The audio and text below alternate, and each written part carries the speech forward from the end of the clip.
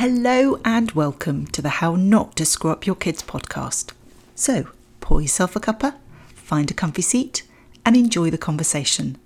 This is episode 98 and today's episode, We Still Need to Talk, is a reintroduction to a previous episode that I have done, We Need to Talk. And I chose it for two reasons. I think the first is, as I say, often repetition is the mother of all learning. Sometimes we need to hear things again and again. And I also think, actually, probably one of the bigger reasons why I think this episode is really important to kind of listen to again with a fresh head and a fresh perspective is that I've actually spoken to quite a lot of adults, probably over the last couple of weeks. And for whatever reasons, the discussions have ended up talking about childhood and our childhood memories and childhood experiences. And the key takeaway that I would say from the work that I do with families is that there is so much that comes with us into our adult life that is all about our childhood and the lack of communication that we had with our parents, the stories and the narratives that we created in our own mind because either we felt that it was a bit odd or weird to think of those sorts of things in that way. And so we didn't open up, we didn't talk to our parents. We then created all sorts of stories that have had a profound impact on us as adults, where some of the adults that I've spoken to are now having to unpick and unlearn some strategies that they then put in place as a result of this lack of communication that are no longer serving them. So I'm not trying to make a big gravitas about this. I'm not trying to layer on another sort of aspect of guilt on parenting, but it's incumbent on us as the adults and as the parents to keep that communication open, to keep asking our children questions, to keep checking in on them, rather than feeling that we need to have these big conversations and have either ticked the box, we've had that big conversation about sex, drugs and rock and roll, and sort of like, rather than actually remembering that it's in those small moments of connection, those small moments where we're just checking in, where we notice that what our child says is incongruent to their body language, to their tone, to their day-to-day actions, and persevering with that continuous dialogue, that continuous connection, that continuous, I'm here if you're not ready to talk yet, but know that I'm available for you, is just so crucial. So if you've not listened to this episode before, then obviously you're listening to it with very fresh ears. If you've listened to this episode before, I would really urge you to just be in it and see what new things that you pick up. And just remember that those small moments, probably at the least perfect time for us, at the time that we're probably juggling 1,000,001 things, are probably the most opportune and when our children need us the most. So I'm going to introduce this podcast again. So it's, we still need to talk. Enjoy.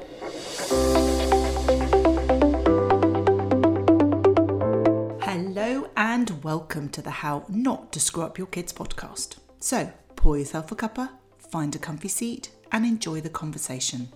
This is episode 60 and today's episode, We Need to Talk, is all about how we can have meaningful conversations with our children and teens. You know what I mean? Conversations which are two-sided. You learn more than you teach and you feel a connection. Whether that's talking about those big conversations on sex, boyfriends, how babies happen, confidence, worries, or more day-to-day conversations on kindness, compassion, empathy, friendships, being true to themselves, using their voice, taking on new challenges. In fact, I'd say this second set of conversations are probably more important, more impactful and more character building for our children than those huge, bigger conversations. So how do we start these conversations? Well, I have got 8 tips for you today. But what I would say is we do not start them with, we need to talk. Those 4 words just fill anybody who hears them with complete fear and dread that they're about to get told off or that it's going to be a conversation about something they're going to feel super uncomfortable with. just think about sort of conversations that you might have started that way with a partner or a friend or even your children. They're not a great set of forewords. So how do we have these conversations? I'm going to talk you through some eight tips that I've got, but also some notes at the end that might be particularly important. So the first one is we need to choose the right time and the right place. Sometimes we need to have these conversations and we're not necessarily in the right place, as in physical space. We're not in a private place. And so that we might kind of earmark a conversation with our children. But if we want to have a two-sided, connected conversation where your child is imparting information to you in a way where they feel that the environment is a trusted environment, that they can really connect with you, that's just not going to happen if you don't choose the right time and also the right place. So we have to be mindful of when the right time might be, and listen out for my notes at the end, because there are some really important things. What we think might be the right time may not be the right time, and certainly not the right place for our children. So we need to become a little bit more connected, a little bit more aware around when is the right time for my child or my teenager, rather than actually this is a convenient gap in my day and this seems like to be the right time. And sometimes that's not even just necessarily the right time of day. It might actually be it's about the right time of that particular conversation. So for example, having a conversation about sex or boyfriends, having that conversation immediately that you found out that they've got feelings for a particular person may well be a really good time. But it also might not be. It's about reading the situation to find out, actually, right now, is this the best opportunity to have this conversation with my child? Or am I better off holding off and having that conversation later? So let's be really mindful. And I can't tell you any hard, fast rules specifically around that. In my notes afterwards, I will certainly tell you some not good times and not good places. But we just need to be mindful that if we really want to have this two-way conversation, we need to choose the right time and the right place.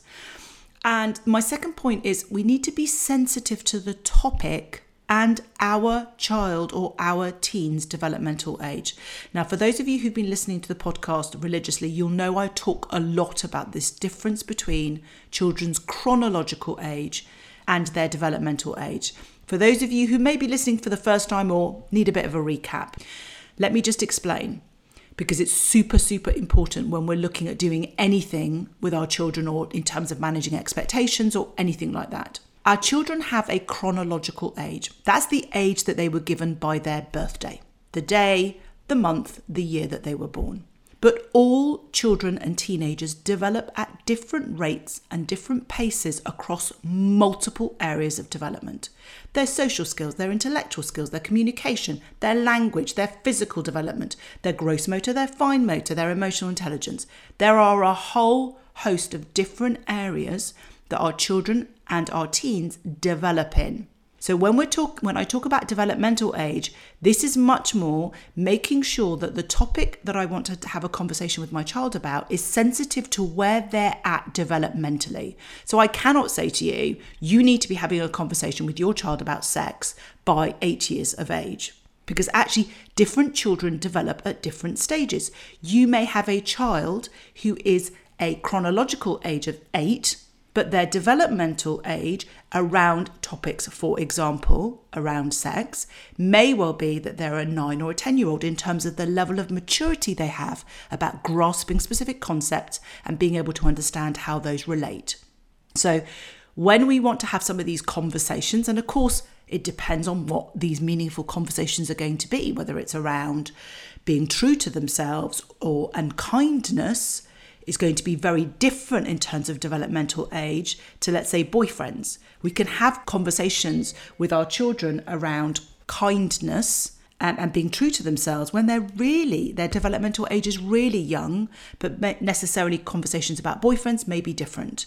So we just need to be sensitive that the conversation that we're going to be having with our child, the topic, needs to be appropriate for their developmental age. Now, that doesn't mean that we do not talk about sex or boyfriends with children who are younger, 5, 6, 3. We do, but we are mindful that that conversation is an appropriate to their developmental age.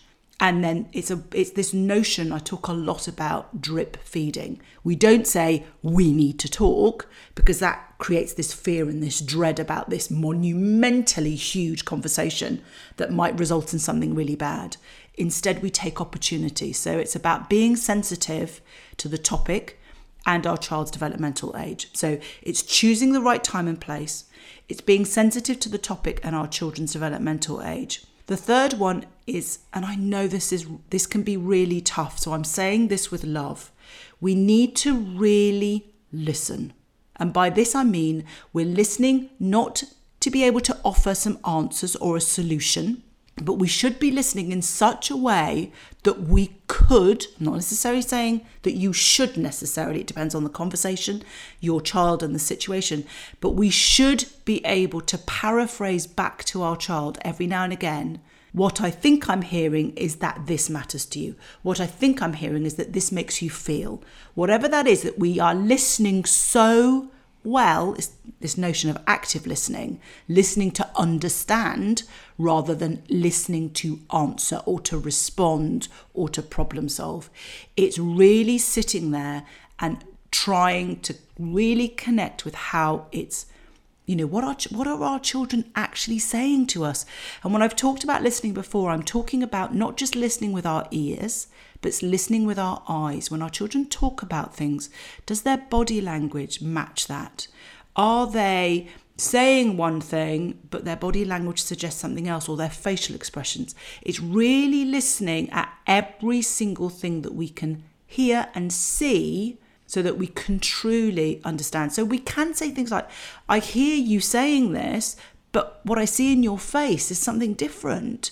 And having that conversation. So it's about trying to listen to understand rather than listening for a solution.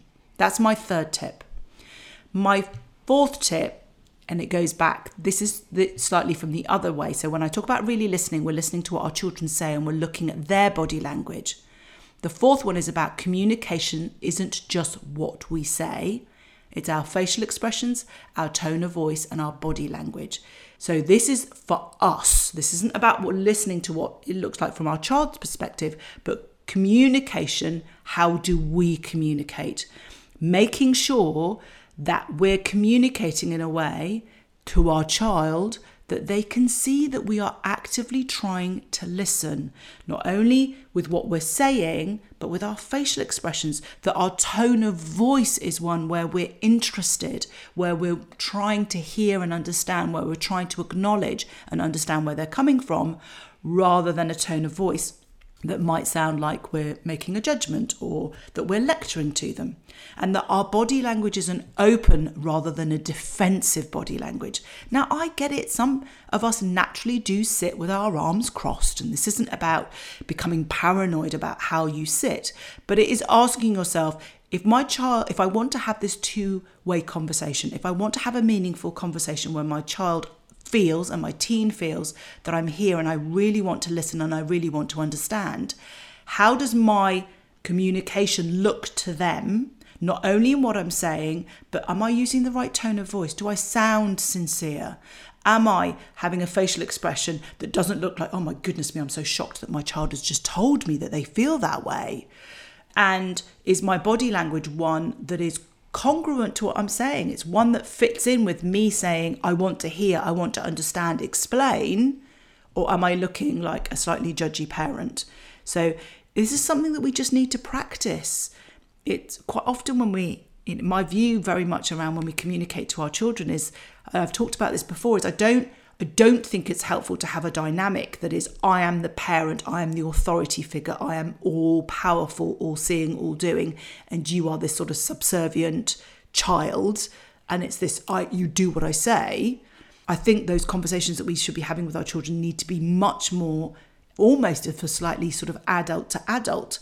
Now, it doesn't mean that we're expecting to have adult conversations with our children, but it needs to be one where there's a respectful dynamic of being able to communicate at a level where we don't get into a power play. And that doesn't mean that we lose authority, we lose the ability to make very clear and definitive statements to our children. But if we want to have meaningful conversations, we have to shift that dynamic to say, actually, I'm here and I want to listen, and everything I'm doing and saying, not only with what comes out of my mouth, but also in terms of my physical stance, is one that encourages a dialogue. So let's look at the first 4 before we go on to the next 4. So it's choosing the right time and place. Pick those moments, make sure that you're in the right place. Be sensitive to the topic and your child's developmental age rather than their chronological age. Really, really listen, not to be able to offer answers and solutions, but to truly understand. And communication isn't just what we say, it's all of the other bits in terms of our facial expressions, our tone of voice, and our body language.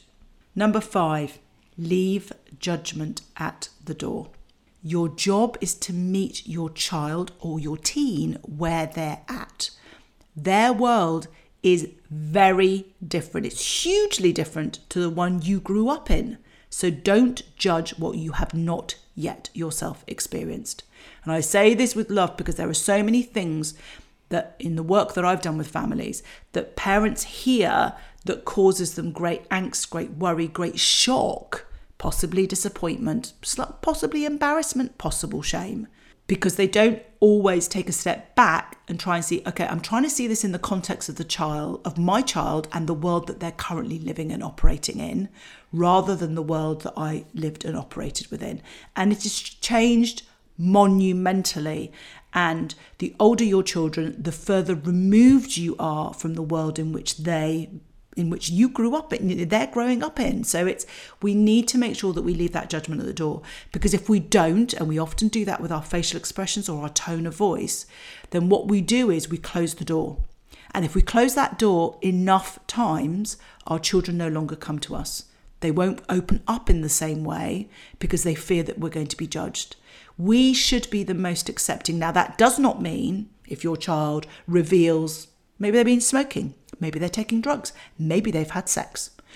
Any of these sort of conversations, or maybe they bullied a child, maybe they've behaved in a way that's atrocious, maybe they've stolen something. Whatever it is, if we want to keep those communication lines open, we don't want to judge our child on that basis. So we need to make sure that we answer them and we respond to them and we create a space where there is compassion. We can be honest with our children. We can say that we're disappointed that they've made that choice.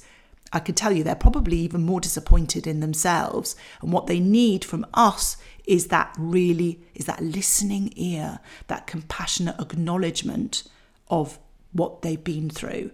So let's really try and leave judgment at the door.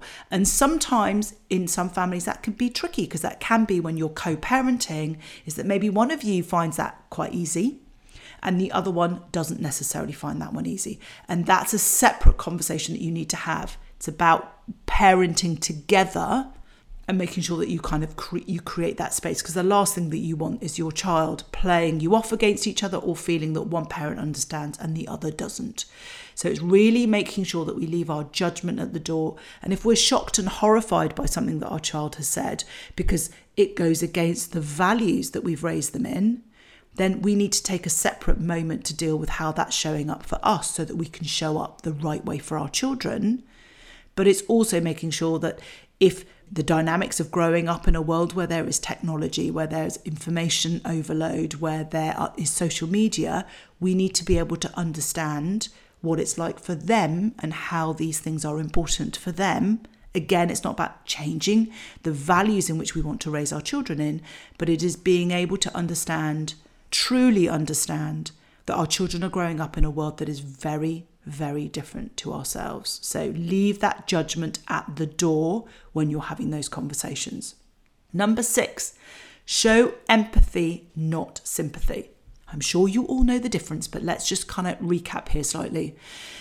Sympathy, in essence, when we talk about emotional intelligence, sympathy is being able to say, oh, that's so awful that happened to you. So we can sympathise with someone. Of course, it's horrible. Empathy is a whole level up, because instead of just saying that must be really awful for you, empathy is when we really place ourselves in that situation and we can almost feel what it must feel like for that individual. We feel their pain. It's as if we step into their shoes and their experience.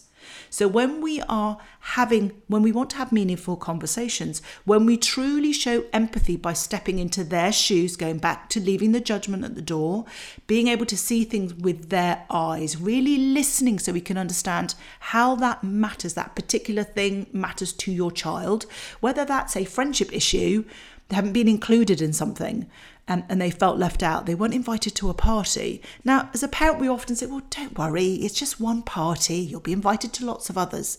That's sympathy. It must be really bad, but there'll be other opportunities.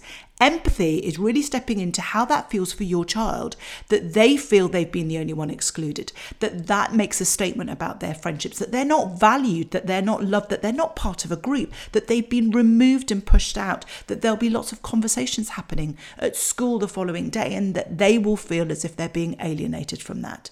That is empathy.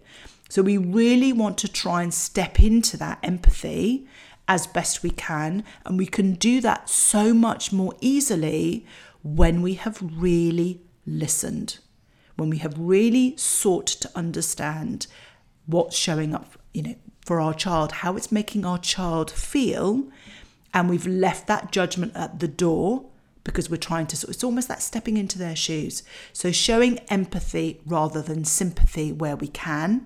Obviously, we're not going to get it right all of the time. We're human beings. We're parents.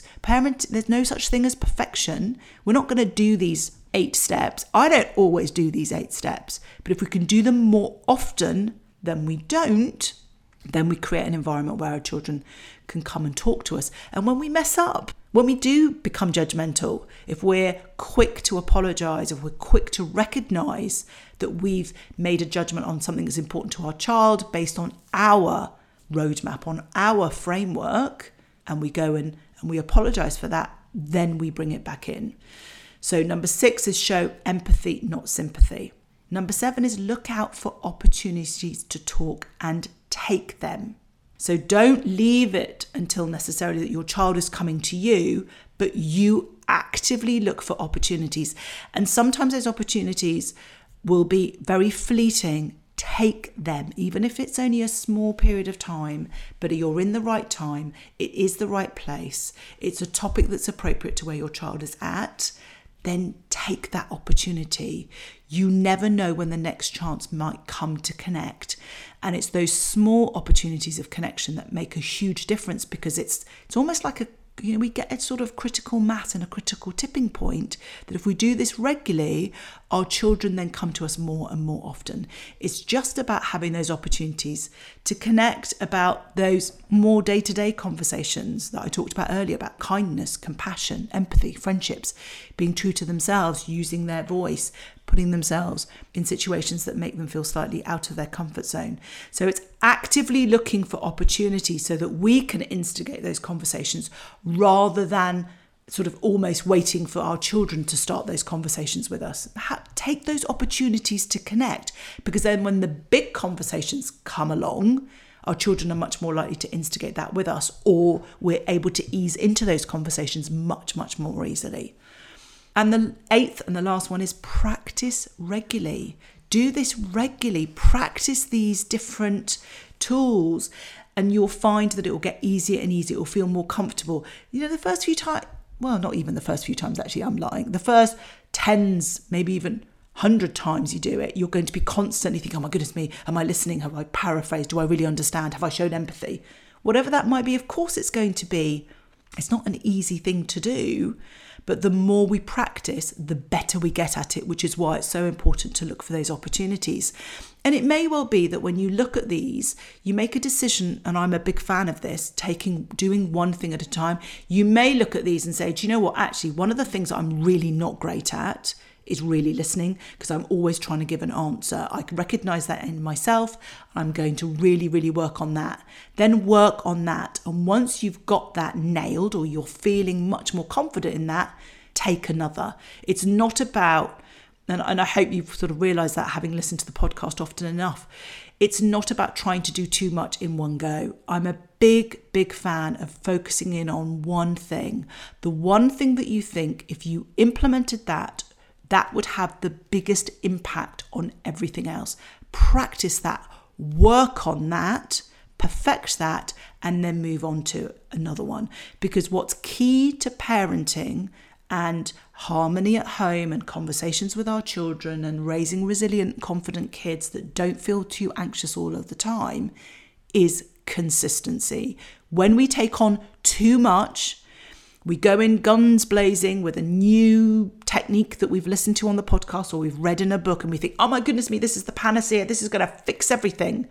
And we go in, and because we've taken on too much, we can't be consistent. So we go from one extreme to the next, and our children often switch off because it's like, this is the latest thing that my parents are doing. And they know that it's going to come and go. It's like a fad.